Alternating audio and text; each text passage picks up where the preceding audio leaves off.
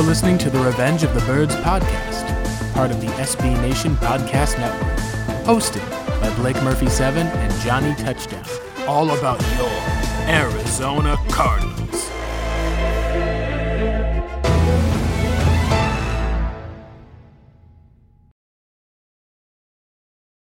Hello, welcome into the Revenge of the Birds podcast.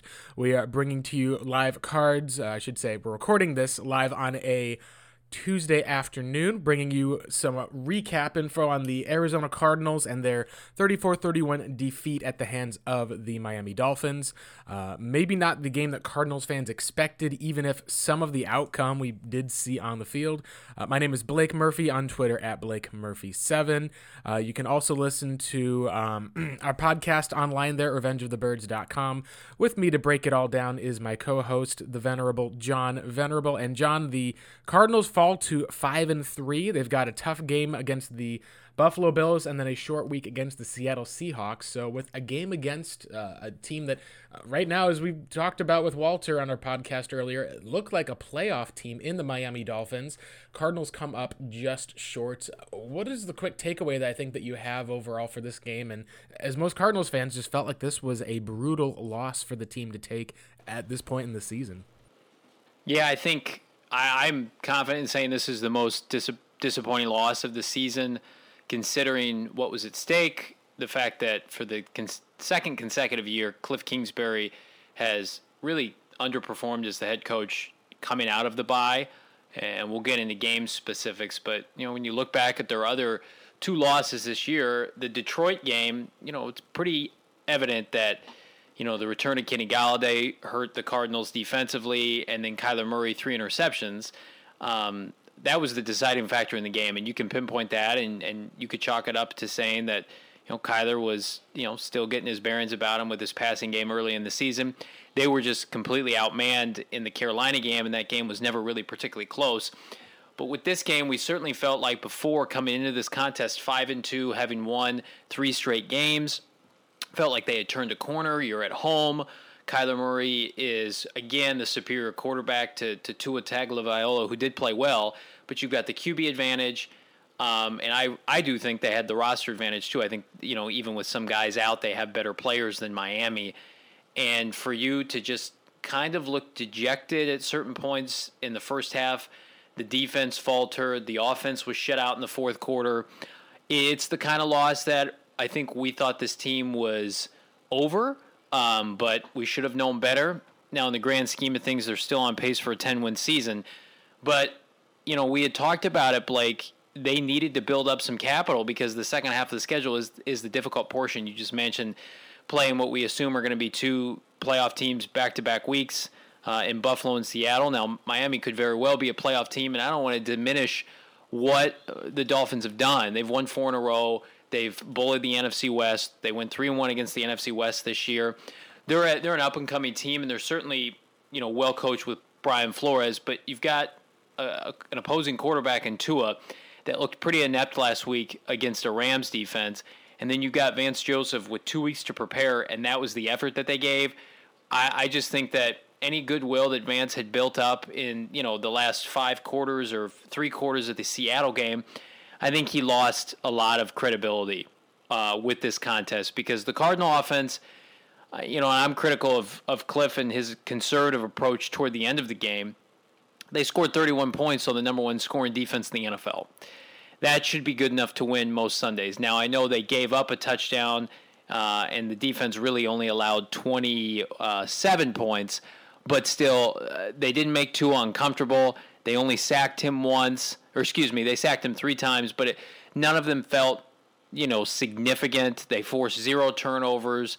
I know they have injuries at corner, but they looked uninspired defensively. And I think when you think about the Cardinals and some of these opposing offenses that they're going to have to face here in the second half of this year, Kyler Murray can't do it himself. And I think that is kind of the motto going around the Valley this week after Sunday's loss.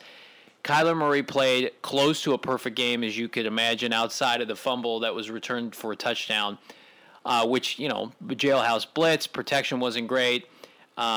He never fumbles. I'm okay with those once in a while. He didn't throw an interception. He was marvelous on third down, 21 to 26, almost 300 yards passing, 3 touchdowns, a passer rating of 150, which led the NFL this week.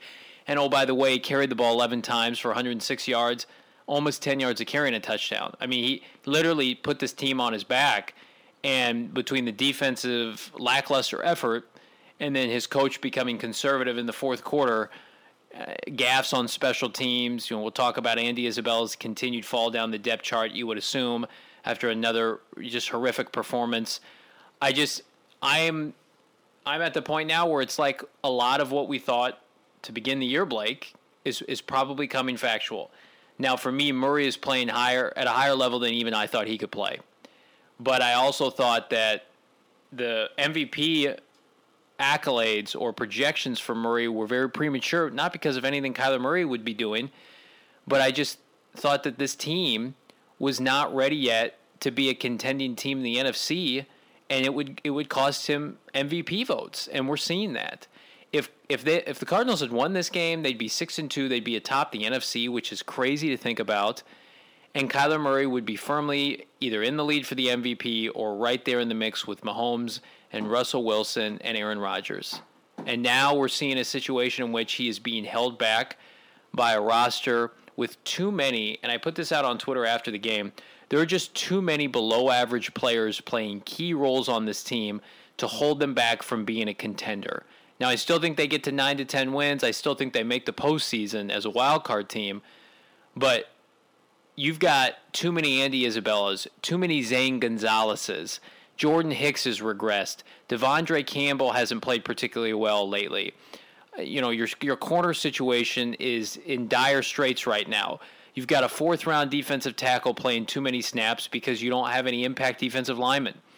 This team, and again, I don't mean to talk holistically because I know we're only focusing on this game, it shows you in contests like this, Blake, number one, they're another offseason away from reinforcing this roster to where it needs to be to contend. And number two is we have unanswered questions on the coaching staff, certainly defensively. And then with Cliff Kingsbury, whom I love, just was not good enough this week, and it showed late. Yeah, and with Cliff, it's been interesting because most of the criticism that's been levied at him as far as it goes was all focused on, hey, what's going on with this? What's happening with this play calling? And if you look at how it was, like you said, the offense overall performed well, and most all of that, I think, would hinge on Kyler Murray because he put up over 100 rushing yards for the first time. Now, I will say he should have had that against the Niners. That's kind of at least the model that we've seen for a couple of teams is when they blitz Kyler, he's able to at least escape, make plays with his legs, as well as be able to burn teams downfield. We got to see that on a couple of those big pass plays. We got to see Larry Fitzgerald get more involved. The offense wasn't really the problem. The issue overall, John, was we said, hey, the expectation was the Cardinals will be able to win this game by being able to force mistakes from a rookie quarterback making his second start. And outside of maybe the one pass to Jalen Thompson that was ruled out of bounds, and it clearly was, it was kind of just, instead of tossing the ball ways away downfield, he just kind of tossed it trying to get out of bounds. Jalen picked it off. Outside of that, there was basically no mistakes from Tua. He made great plays with his legs. He protected the football. There were sacks, but it wasn't that he was really baited or forced into any of these interception-making throws. If anything, you got to kind of see the importance that we have of some of these corners to making Vance Joseph's defense work. It seemed like for whatever reason, he was not able to kind of scheme up or dial up those areas of pressure. Credit goes off to Tua, and it really felt, John, like this was a game where the expectation coming in was that, all right, you've got Cliff Kingsbury against Brian Flores.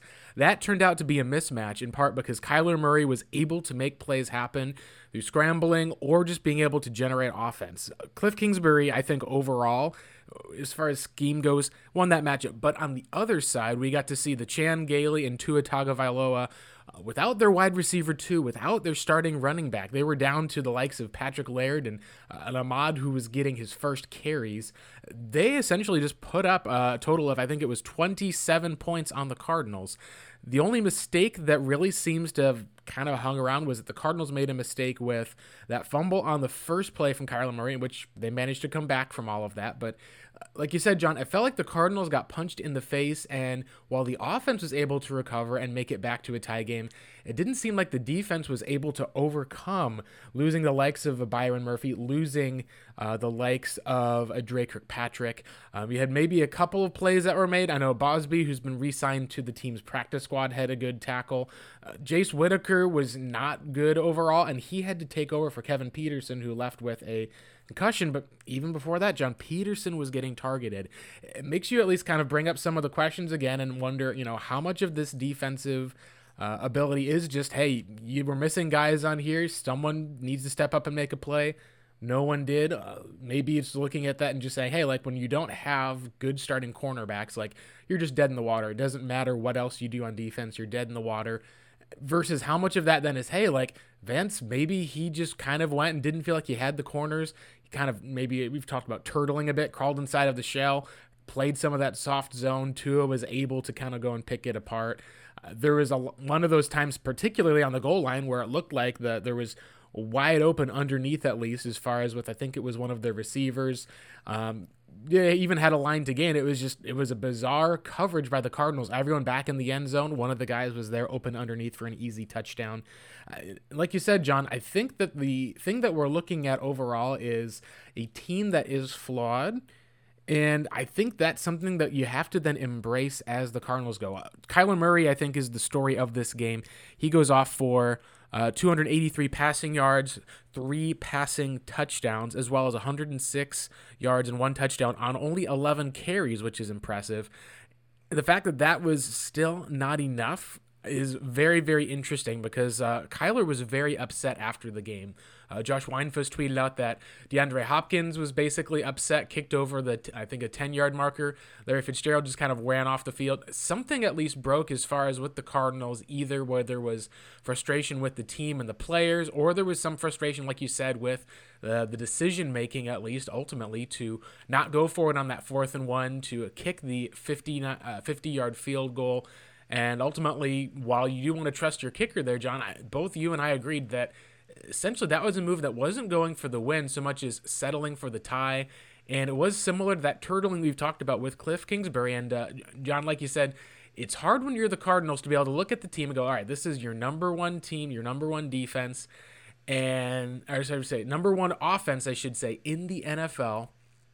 And to take a look then at Cliff Kingsbury and be like, all right, like some people are saying fire him like right after the game, which I think is obviously a step too far when you're talking about it, but it shows that this team is still in the process of creating and crafting a winning culture. And I think Kyler being upset after the game of not accepting this as a loss, not even just because, oh man, we missed this opportunity, we could have gone up on Seattle, we could have done this. No, he said that we came out, we laid an egg as a team overall, that they just didn't take advantage of the opportunity. They expected to win this game. They did not. And it's going to take, I think, at least to get to that standard that Kyler seeks, that standard of, hey, I demand perfection. I want to be able to make it where we're the best team possible, try to improve his play. You're going to have to burn off some dross. Like, you're going to have to kind of shed some of those impurities. And the way that you kind of do forge a diamond, ultimately, John, as you know, as the metaphor goes, it's through heat and it's through cutting. You have to kind of cut. And right now what we saw at least is, hey, the Cardinals, they're still in it in the NFC. They're still a good team, but there's some dross that's going to have to be cut off. And some of that, at least honestly, is the lack of depth really came up and bit this team. And in some cases, even lack of effort in some places was something that was talked about out of the bye. What did you think, at least with Kyler and that post-game press conference, which turned out to be, I think, a bigger story than we thought that it would be after a hard-fought game that the Cardinals came up short in? It's not surprising, and I'll get heat for this because I've said this for 18 months, but I think that this organization needs to be very transparent with how they approach Kyler Murray and his greatness, and if they're not ready to match it, and I know that sounds nuts, but he's on pace for 48 touchdowns, Blake. If they don't get to the postseason and he's got a passer rating eclipse of 100 and he's got approaching 50 touchdowns, that there's going to be major hell to pay. And I've said this continually that if I'm Kyler Murray and I am carrying this franchise on my back right now, because it's not a Mahomes or a Lamar Jackson situation again, and I think this bears repeating, where they entered infrastructures of greatness from an NFL standpoint. The Baltimore Ravens right now are NFL royalty. John Harbaugh is going to the Hall of Fame. Andy Reid is one of the greatest coaches of our lifetime, and the Kansas City Chiefs are incredibly well run. They weren't winning titles before Mahomes, but they were consistently going to the postseason. The Cardinals had the first overall pick. They have what we would equate to, Blake, as an improving roster, but certainly rebuilding. Probably somewhere in the vicinity of 16th, 17th overall, best overall roster in the NFL. Certainly defensively, the personnel is not great. And Kyler Murray has made them a playoff contender in the sense that he can get them to the postseason by his great play alone. But you saw how dejected he was in that post-game press conference. Very similar to, I remember back when he won the Offensive Rookie of the Year award last year, and it was like very apologetic, like, we're going to win more next year. I know it didn't go the way we wanted to. Most guys would go up there and talk about, oh, man, I'm so happy to win this award. We had a rebuilding year. He looked dejected when he won that award. He is a winner, and he's used to winning. And if this franchise is not going to put him in the best position to do that, I am still convinced that he will either force change or exhaust his options. Now, the Cardinals, they have his rights. They can continually franchise him. I'm sure, 99% sure, he'll sign an extension with this team one day. But I think it just bears watching. This is a young man who will not stand for anything other than consistently competing for championships. That is his level.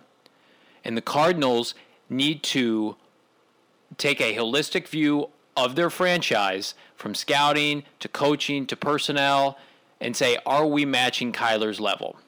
I love Michael Bidwell, okay? But he's made some mistakes since he's become the president of the team, and he does not know how to, right now, elevate the rest of his team on the same level as Kyler Murray. They do not have a defensive coordinator that is matching the greatness of Kyler Murray. The thing to do, and we've talked about this, Blake, was to go out and to get Vance Joseph, a Wade Phillips, somebody like that you could say, Kyler Murray, look, our defense is going to instantly improve with this addition.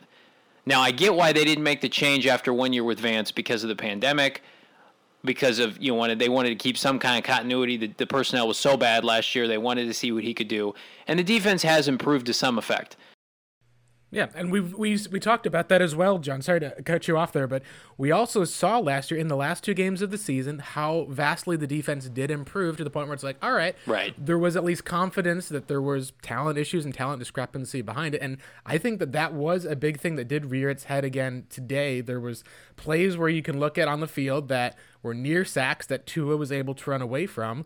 There were options that were there. There was some poor corner play, like we talked about. There was several different times during the game, at least, where the Cardinals were in spot where they needed to make a play, and there was something that either came up. There was like some point to, Budda Baker with missing at least a tackle on a play that was on third down, or one of the ones that stuck out to me was Patrick Peterson looking for a pick on a third and long play, going for the pick, didn't go necessarily for the tackle. Yeah. Ball gets by him, receiver turns around, picks up a first down while the Dolphins were backed up on the goal line, just about ready to punt. There was little spots like that popped up where there were missed opportunities, and I said during the game, hey, looks like this is going to be one of those games where Kyler's going to have to put up 40 for them to win. And when they didn't put up 40, and when Cliff didn't give them the opportunity on that last fourth down to go for it, and maybe there was questions if they had enough plays, maybe there's questions if the Cardinals had something designed or felt like the Dolphins were onto them. There was one fourth down play they were lucky to convert, that they got a pass interference on. Chase Edmonds wasn't really there with the rock. It's like, okay, he's trying to manage, do the best that he can. But if you're going to be able to kind of go out there and just say, hey, we want to be able to take advantage of Brian Flores going and settling for the field goal, that gives you a chance to say, hey, we've got this guy's run for 100 yards, let him go and give a chance to make a play for that one on fourth down. It's not a gimme at a 50-yard field goal. It's not like you're, looking at, oh, man, this is like a 32-yard field goal that we're giving up at least for a chance to win the game. If we miss this, there's going to be some criticism. It was not a gimme in that situation, as we saw ultimately. That play cost the Cardinals quite a bit as far as their chance to win the game. And when that kick missed, it was essentially over as soon as the Dolphins got a first down. And in that sense, John, it did remind me a bit of these Texas Tech games in a lot of different cases. As far as why did Cliff make that decision? You kind of gave some of the game away. And while I do think we've seen a lot from Cliff learning and moving forward, this is kind of like what we said, John. The first time that we saw the Cardinals drop back-to-back games, we started to say, all right, this is kind of a red flag. You got to wave in front, see what is this team going to do moving forward after the Panthers game. They were able to bounce back, brought off 3 straight, but you don't have a lot of wiggle room now in the games moving forward. If you look at how the Cardinals, they're now 5-3, same record as the Dolphins. You play another 2 playoff teams the next 2 weeks with the Bills, and then you play the Seahawks on the road on a Thursday night game. You could be going from looking at, hey, we're essentially 1 fourth down away, see if we can get a touchdown here, from going up 6-2 to suddenly falling where you've got a shot at a 500 record for that one. And that just shows you how important these close situations and that type of management lasts in the NFL. And I think it's a good question to ask, I think, at least, to be able to see improvement from Cliff in that area. I mean, he's only 41 years old. He's still young and learning. But when you've got a quarterback who's ready to win now, you only have so many times I think you can go through this. And I think that's one of the spots, at least, that is going to dog Kingsbury, that he's going to have to learn and grow from this, just like Kyler Murray's had to learn and grow throughout the season too. Well, and here's to all the fans that are frustrated about that game, especially as it relates to the schedule coming up with the Cardinals.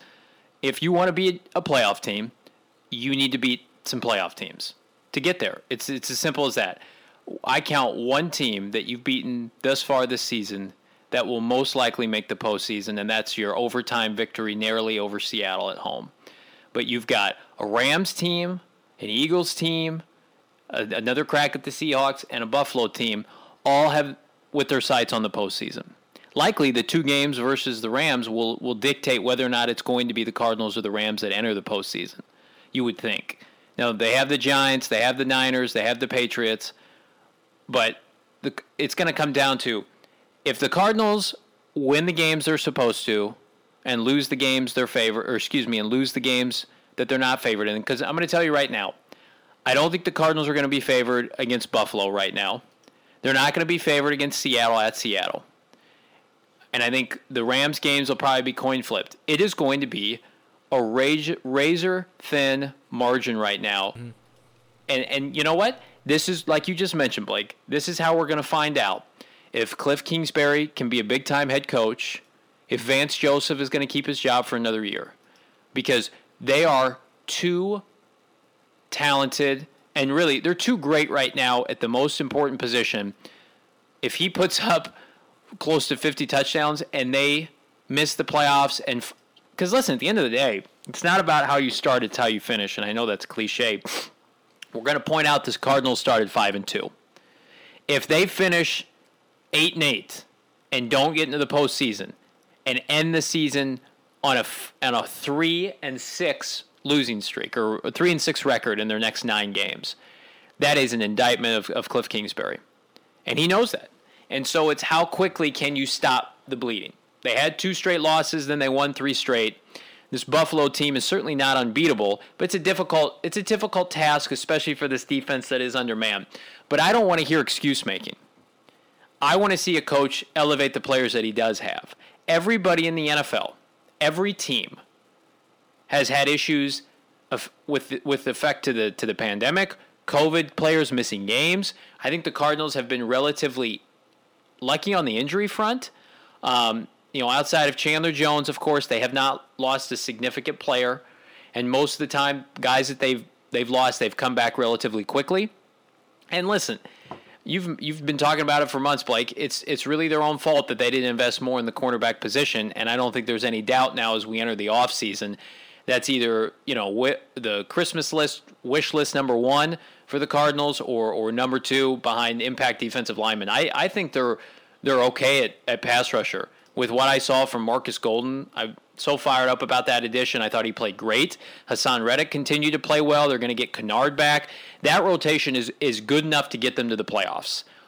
What's not good enough right now is Patrick Peterson. Really, in my opinion, he's a number 2 corner or a B-plus corner right now on certain weeks. Now, he could look great against DK Metcalf, but Devontae Parker got him a handful of times on Sunday. He's not a lockdown number 1 anymore, in my opinion. Certainly approaching 30 years old in a contract year.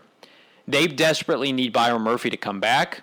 And I think, Blake, a situation to monitor, too, is the defensive line is banged up, and they need some guys to either come back healthy, that being a Zach Allen, because he was playing relatively well before he went down, and they need Jordan Phillips.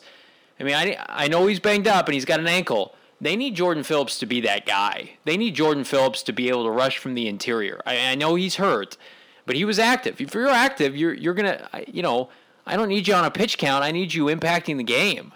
And, on the season, and I love that addition, but that's a player who had 9 sacks, and we're going to be playing his former team this week. And so far this year, he's got 2 sacks. He's on pace for 4. That's not what the Cardinals paid for. So it's just, I get the frustration with Cardinal fans. I think this offense, it's why they didn't make a move at the deadline for a receiver, offensive line help. This offense, Blake, against the number 1 scoring defense, put up 31 points and didn't score in the third quarter or fourth quarter. They put up 31 points in 3 quarters. They're good enough against any team. You've seen it against a good Washington defense, good San Francisco defense. They should put up 30 to 40 points every week for the rest of the week. Nobody on their schedule should keep them under 30 points. The only people that can do that are the people inside the Cardinal locker room, that being Cliff Kingsbury and the players not executing. Kyler Murray and DeAndre Hopkins, right now, if the season ended today, are either first or second team All-Pro players, certainly Pro Bowl players at their position. Christian Kirk, who I have been praising on this podcast for 3 years, I have been waiting for this breakout. He leads the NFL in touchdown receptions, I believe, over the last 3 weeks. I think he's got, Blake, if I'm looking at the last 3 weeks, 5 touchdowns on the season. In the last 3 weeks, and 6 since the Carolina game. So all of his touchdowns since the Carolina game, which is in early October. I know he's on pace right now for 800 yards, but keep in mind how he started the season. He was a non-factor against San Francisco. I don't think he had any yards. He had 1 catch for 0 yards, okay? And then played a little bit against Washington, and then didn't play again until Carolina. So he is right now, to me, the breakout player offensively for this team, and certainly looks like a capable number 2. So you're set now offensively. You're going to get Kenyon Drake back. I'm not concerned about Chase Edmonds. Clearly, Miami was stacking the box. People who are claiming Chase Edmonds needs to be benched and where's Eno Benjamin. Chase Edmonds is fine. We always said, Blake and I have consistently said, he's not a bell cow running back. He got 28 touches. That's probably a little too much. He needs to be somewhere between 15 and 20. Mm-hmm.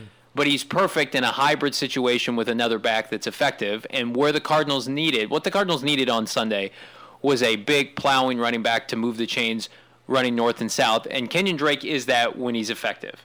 What I will say, though, is that you still ran for 178 yards and 4.8 yards per carry. I mean, the offense, to me, there are going to be situations where they're going to have to be aggressive. Well, why is that? It's because the defense is not playing like they needed to play. That effort Sunday was just so demoralizing against a team, Blake, that was missing 5 assistant coaches, including the quarterback coach.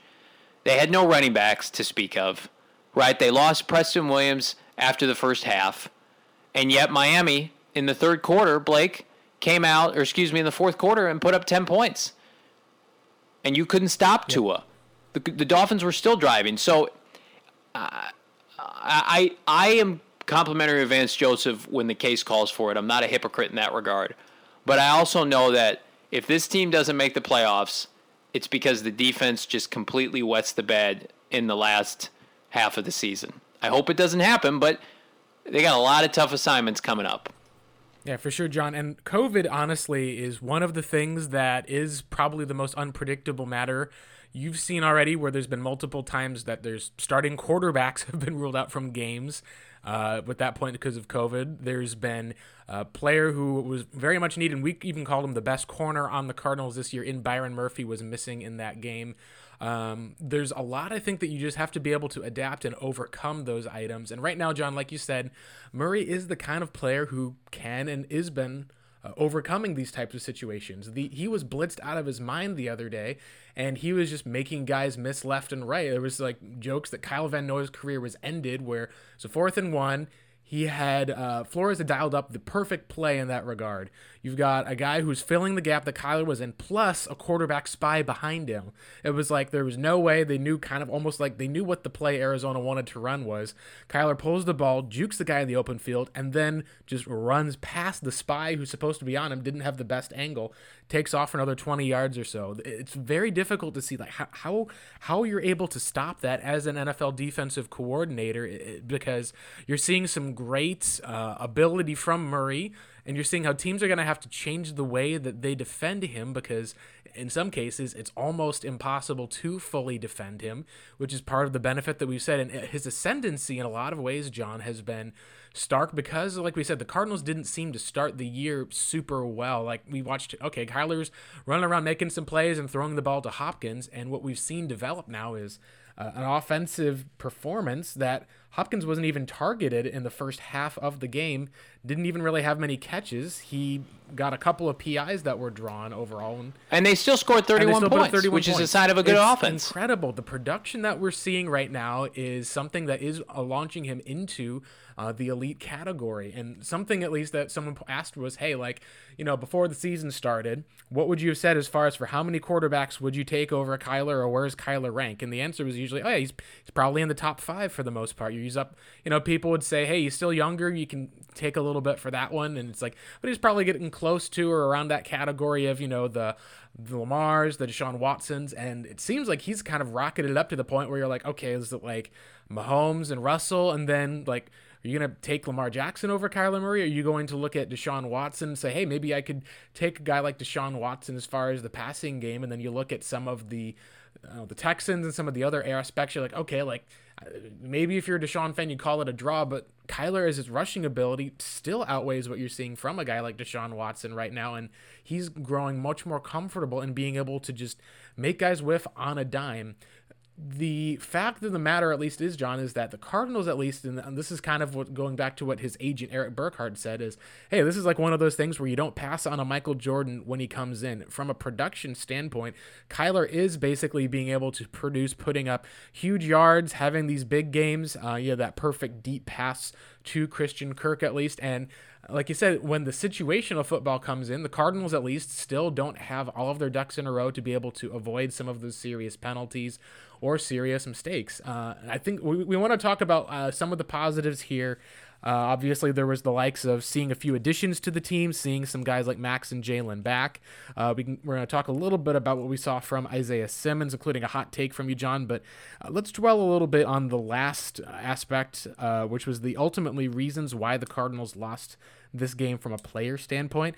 A lot of that, I think, falls onto the likes of Andy Isabella and Zane Gonzalez in the end, because they were counted on for essentially kind of whatever the job that they had. And there was one area in particular that each of them didn't end up following through on. For Andy, it was on I believe it was 3rd and 7.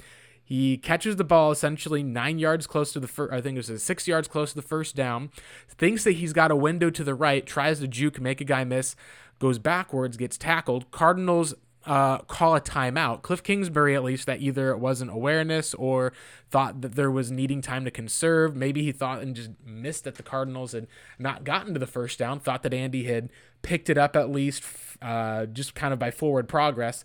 Was not the case, so he ended up calling a timeout, which is a faux pas.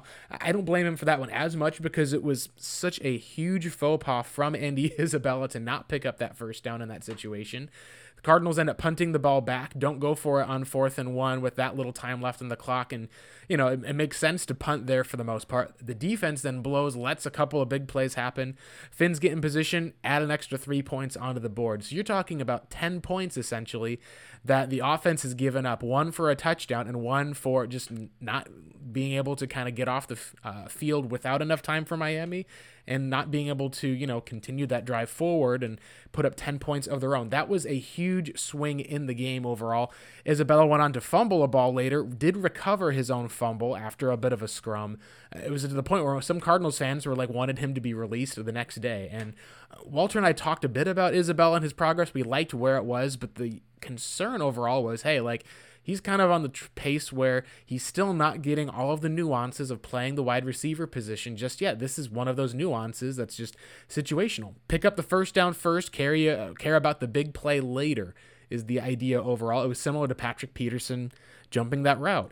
He's in a spot, John, where I think when you're entering year 3, you're still going to have to get some sort of slot competition for him, especially if you don't have Larry Fitzgerald back. And that year 3 is probably going to be that crucial year ultimately, because right now with Arizona, he's caught one of those big deep passes this year. He had that great 2-touchdown game against the Lions, but the consistency has been an issue overall, and that's something at least that the Cardinals, when they're in these tight games, are probably not able to afford since there's so much going on right now. What were your thoughts, at least overall, with what we've seen from Isabella and even from Zane, who came up short on that one kick, second week in a row that there's been kind of a clutch situation? It wasn't like this was a bad miss, but it did ultimately cost the Cardinals a chance to at least tie the game up. Now, I think they would have lost anyway, given the fact that Cliff's decision-making in that sense, we both agreed was poor, should have gone for it on that fourth down to be able to get the win.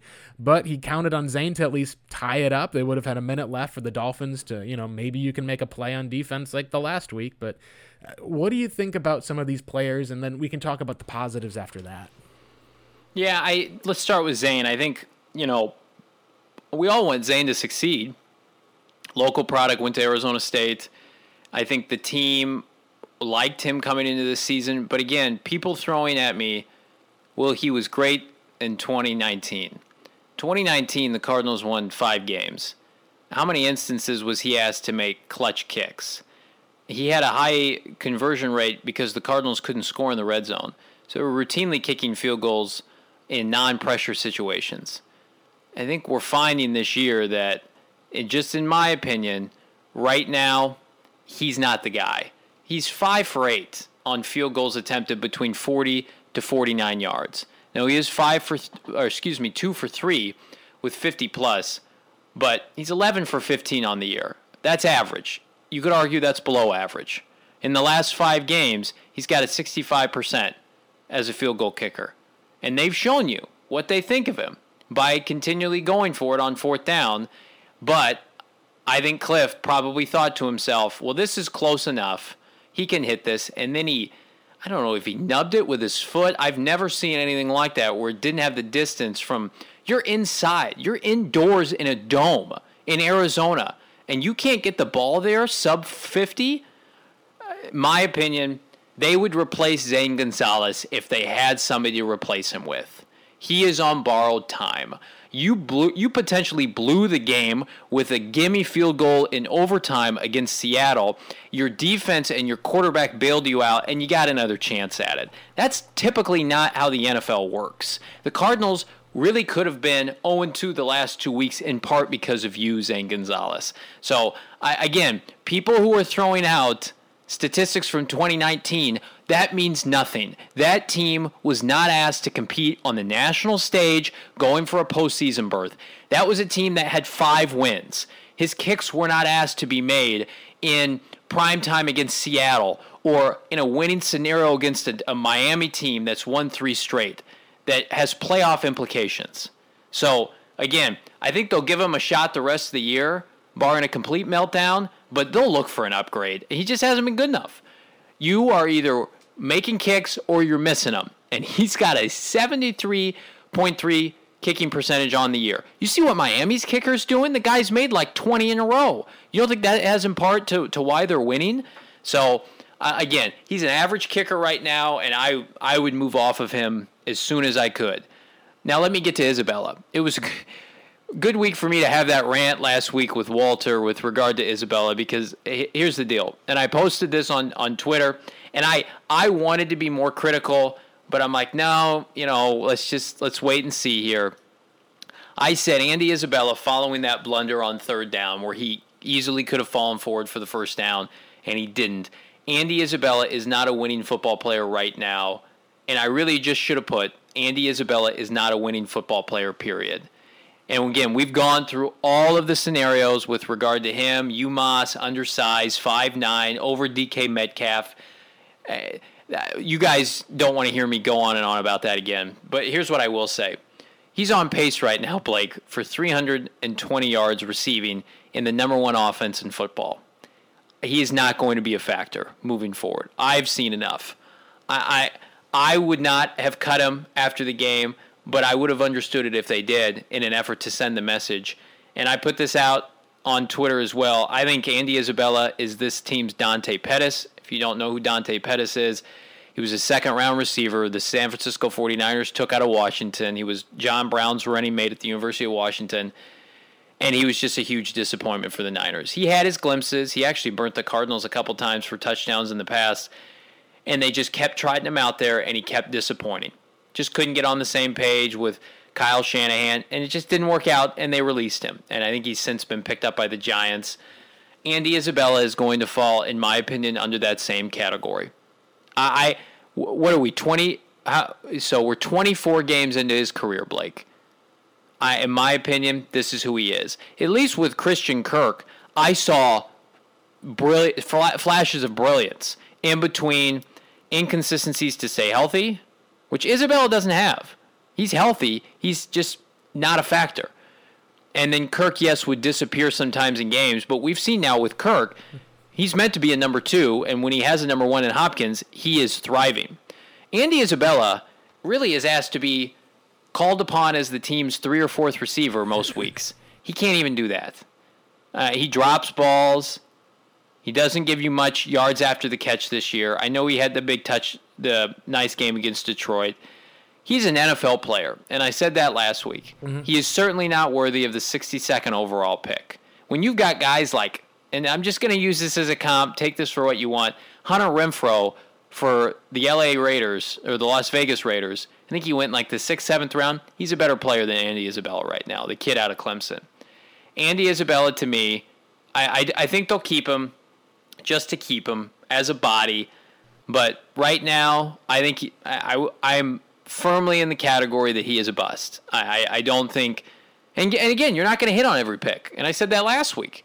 They're lucky. They've hit on mostly all of their second rounders since what? Marcus Golden? Since Troy Nicholas in 2014. They've gone from Marcus Golden in 2015. That's a hit, in my opinion. They got Chandler Jones in 2016 in a trade. In 2017, they got Budda Baker. In 2018, they got Christian Kirk. That looks like a hit. In 2019, they took Isabella and Byron Murphy. Byron Murphy looks like a hit. And then now this year, you don't have a second-round pick because you traded for DeAndre Hopkins. It's okay. You're not going to hit on every player. And that's why I'm trying to contextualize this away from the Metcalf Seattle situation. And I know so many people have pointed out, well, if you had drafted DK Metcalf, you wouldn't trade for Hopkins. Well, here's the thing. Right now, DK Metcalf has more touchdowns and receiving yards than DeAndre Hopkins, and he's a hell of a lot cheaper and younger.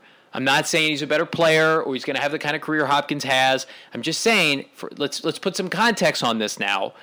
And I think Hopkins is still one of the top 2 or 3 best receivers in all football. But DK Metcalf would be great with Kyler Murray too. And the Cardinals would have almost $20 more million in cap space, and they would have had a second round pick to use this year. And I don't know how they would have used that. And it's dumb to go down that road. So I'm putting that out there for context. I'm thrilled that they got Hopkins, and I would do the trade again. I just wouldn't take Andy Isabella.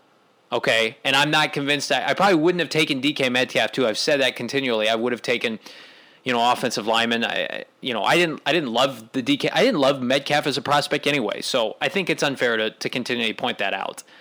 But I will say this. Isabella, to me, along with Zane Gonzalez, they are going to have to repair their image over the next 8 games, or they will fall into oblivion with this team. Zane has a strong chance to be released or cut after this year if he continues this trend.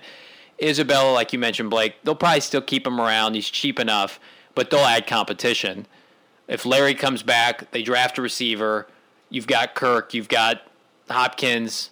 You're going to get a receiving back, I would imagine, in next year's draft. Your tight ends are good receiving options. there aren't options for Isabella to thrive. He's had opportunities. Last year he could have emerged in a receiving core that was undermanned and not great, right? Didn't have a Hopkins in the fold. This year when Kirk was out and Fitz was just a non-factor, had a chance, couldn't do it.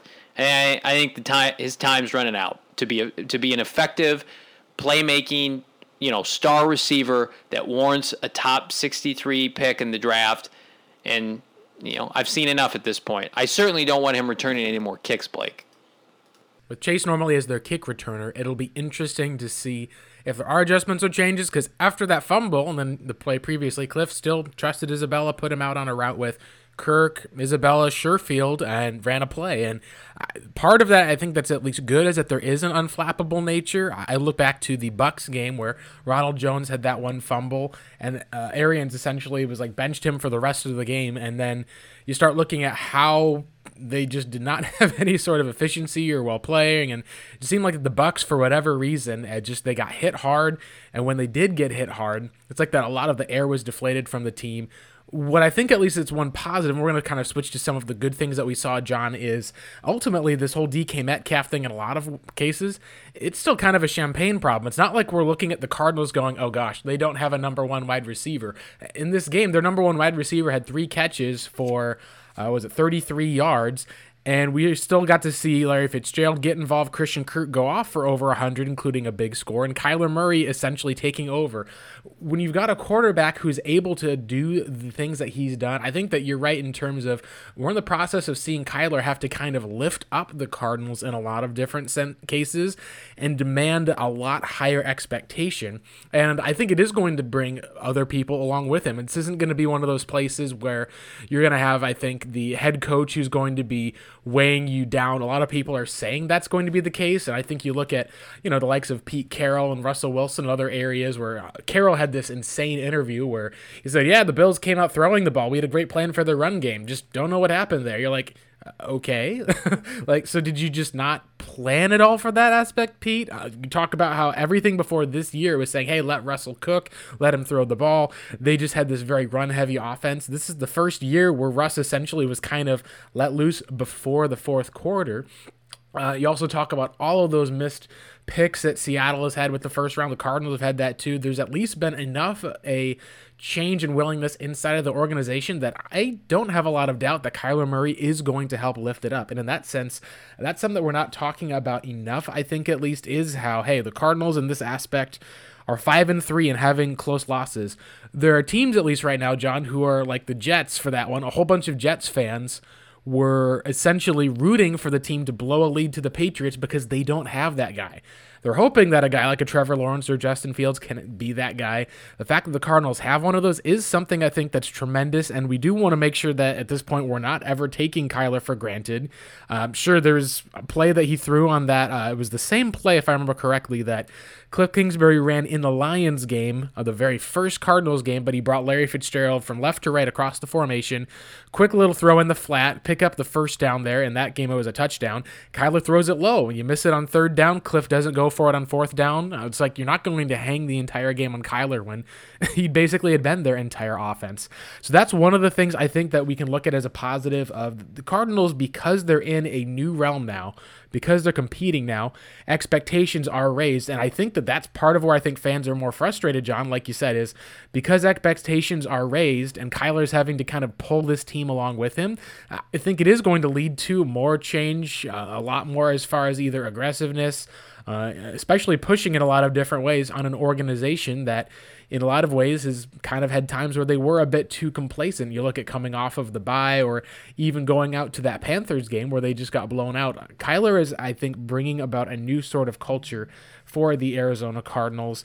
And I think that that is probably the biggest takeaway that I had, was that there was a time during this game, John, where I had no doubt that the Cardinals were going to find a way to win this game because they had Kyler Murray.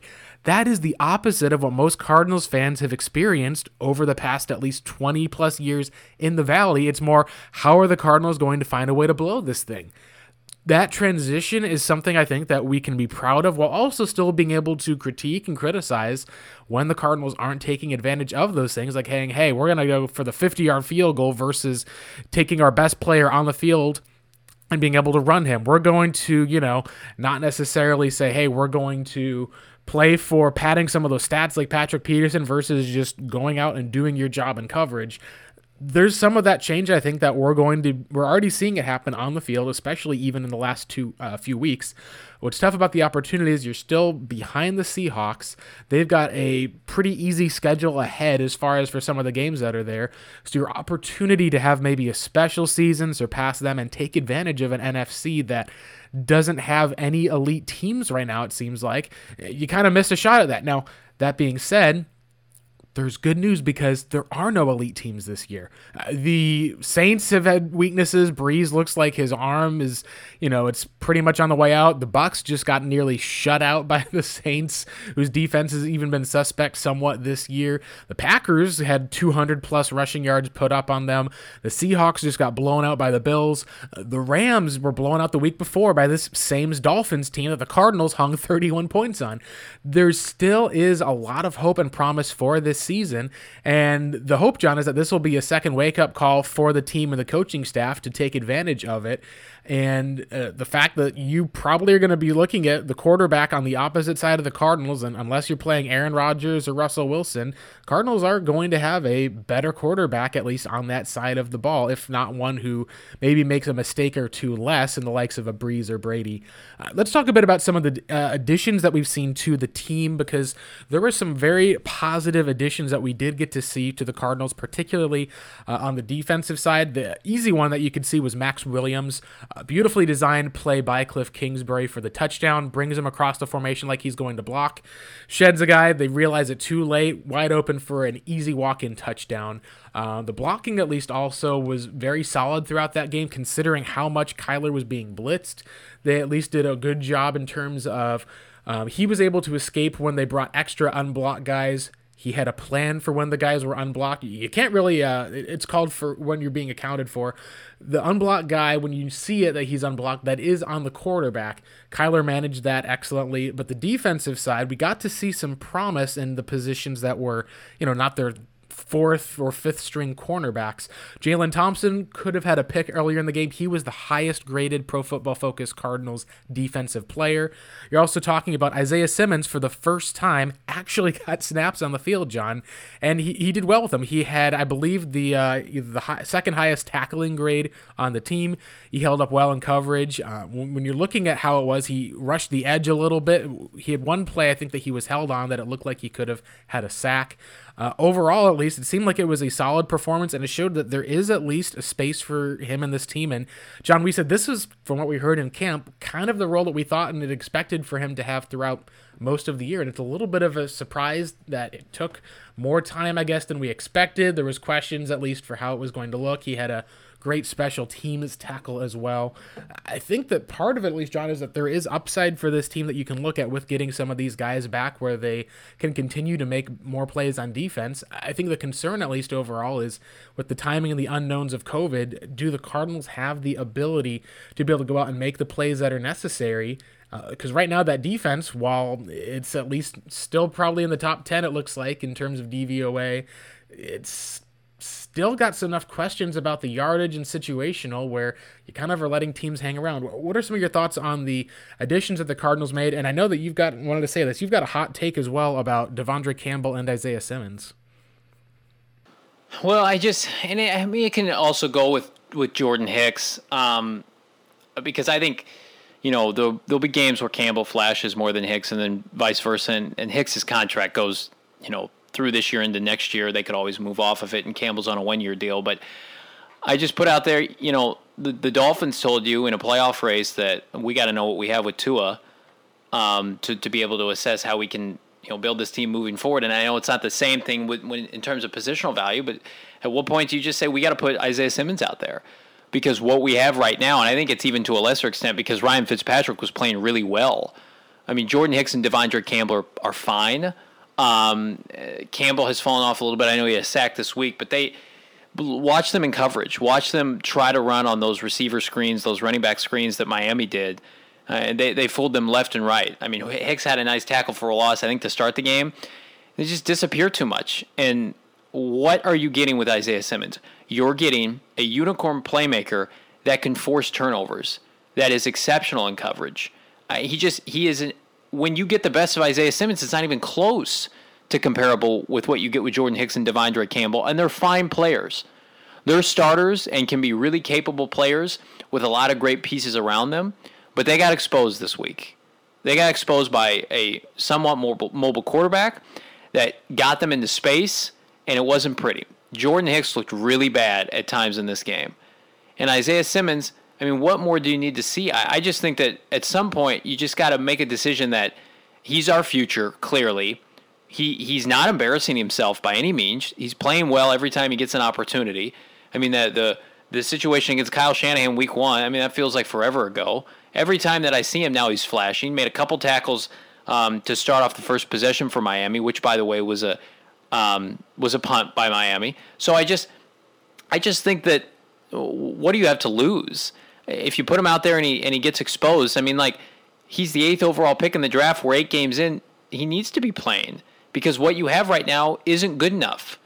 You can't hide the warts of Campbell and Hicks consistently with a back 7 that contains a bunch of practice squad corners. And our safeties are good players, but they're not elite from a coverage standpoint.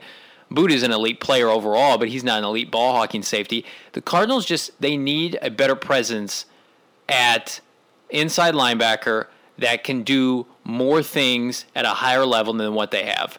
Right now, it's almost like Vance Joseph is playing it safe because he's worried about putting Simmons out there maybe because of what it'll do to the locker room. You de facto bench one of the veterans on the team. You got guys who know the system in and out, but they just don't have the ceiling. And that's what Miami did with Tua. And I said, well, why can't you do that with Isaiah Simmons? So that's frustrating to me, but I'm encouraged by what I've seen, and I just think at the end of the day, what more do you need to see from him?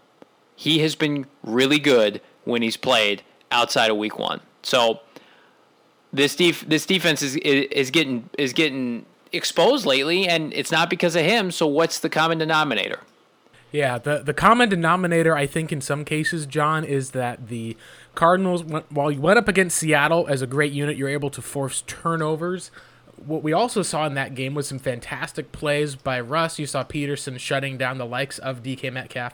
But you've also at least been able to see enough holes overall in terms of some of it comes down to Simmons, what we said early in the season, was probably maybe one of, if not the best tackler on the team after Budda Baker.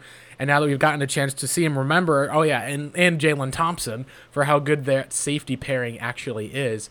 I think back to yesterday where there was a play in coverage where it was almost a touchdown that Tua just was able to kind of take it was a late release from a tight end who seemed like he was staying in to block, and then he just tossed it to the tight end. Jordan Hicks was kind of the guy watching Tua, watching that. He did not have anywhere as far as the closing speed to catch up.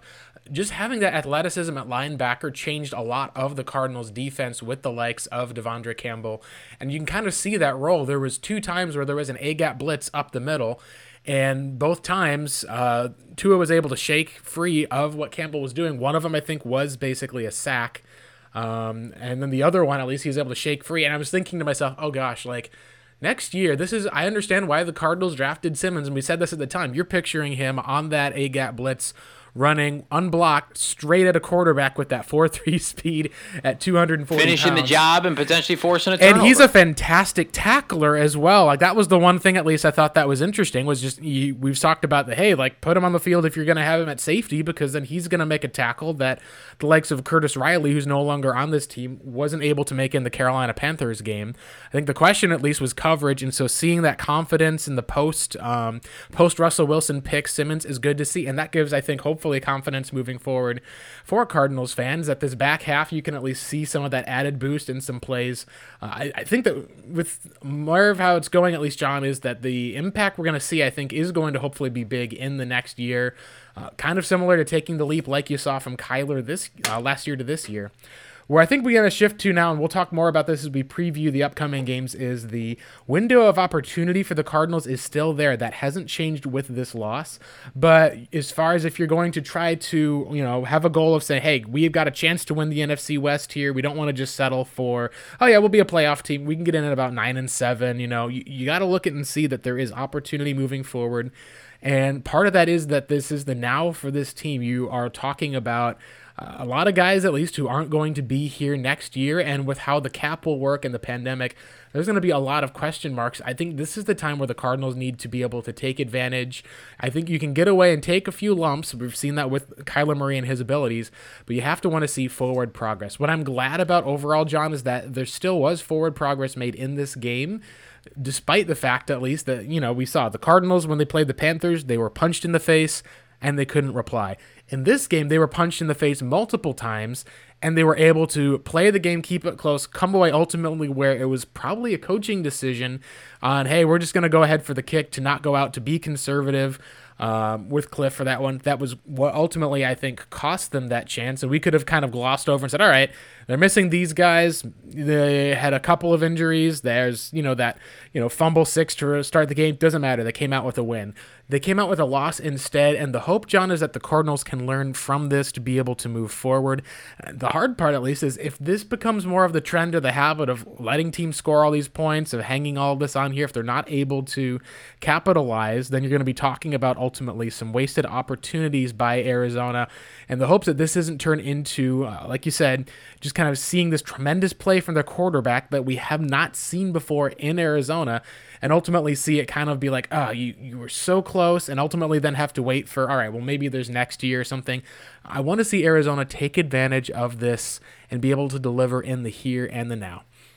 Let's go ahead and kind of wrap up their episode there as far as with the Revenge of the Birds podcast. Thank you guys so much for joining in and listening. We'll be back later in this week to preview a fellow playoff team, you could say, about in the Bills. We'll be talking about that. It's a huge week for the Cardinals. We'll probably have only one additional show for the most part, I think, next week, given the fact that the Seahawks will be right away on Thursday Night Football. We'll check in and see if we'll have any either reaction for you after that. If so, it may just be post-game that night. You can also follow and listen to us on Spotify, as well as Apple Podcasts, Google Play Podcasts, and other areas. You can find our content on revengeofthebirds.com. And John, any last comments you want to make about the Dolphins game, Cliff, Kyler, anything at least? And make sure you sign off with where our listeners can find your content as well.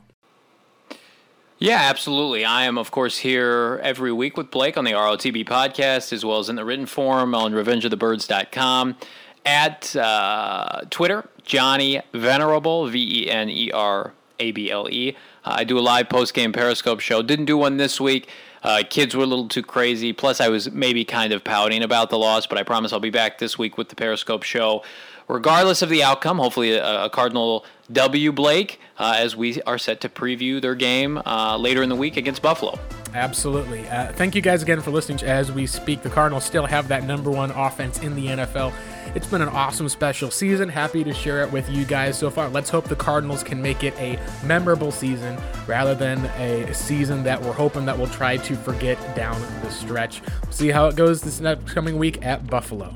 Thanks again for tuning in to the Revenge of the Birds podcast.